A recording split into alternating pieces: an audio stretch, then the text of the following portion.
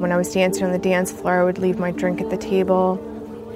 And I was coherent, like I wasn't stumbling, I wasn't overly intoxicated. This is Carrie Lowe's story. It begins as an average night out at a bar. And I remember at one point, two men standing on the wall that I kind of felt, they were looking at me in a different way. It was making me uncomfortable. But turns into a nightmare. The next thing I know is I wake up in an old dingy camper. I have no phone, I have no money, I have nothing. And I just remember, I need to get out of here. Something bad happened to me last night. Somebody hurt me.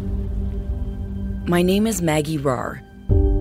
I've been reporting on Carrie Lowe's story for more than 2 years.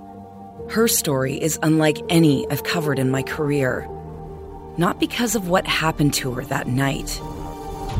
Carrie did everything, quote unquote, right. She reported right away. She called the police. But because of what happened afterward. Good evening. A Dartmouth woman whose rape investigation has dragged on for a year and a half is taking her case to the Supreme Court of Nova Scotia. Her legal team says police systematically mishandled her case. Meanwhile, her attackers remain at large. I met with her after she hadn't slept for days because of reoccurring nightmares. And yet, there she was, also trying to figure out how to get this crime solved herself.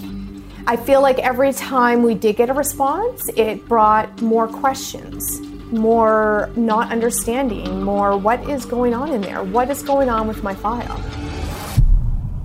Maybe they don't believe her, but they should still be out gathering evidence. It's like criminal investigation 101. And Carrie's fight will also lead to an offer of help from the person she least expected. You must have been floored to hear from him. Yeah. For the first time, I felt validated.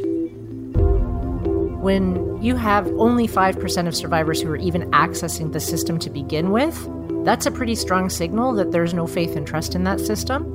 And to not even be able to go to the police in order to find out what they've done and how this has fallen apart is really a failure of women who have experienced sexual assault.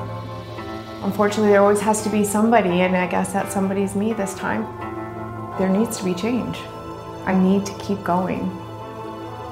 I'm Maggie Rahr, and this is Carrie Lowe Versus. Available now. It's not a want. I have to.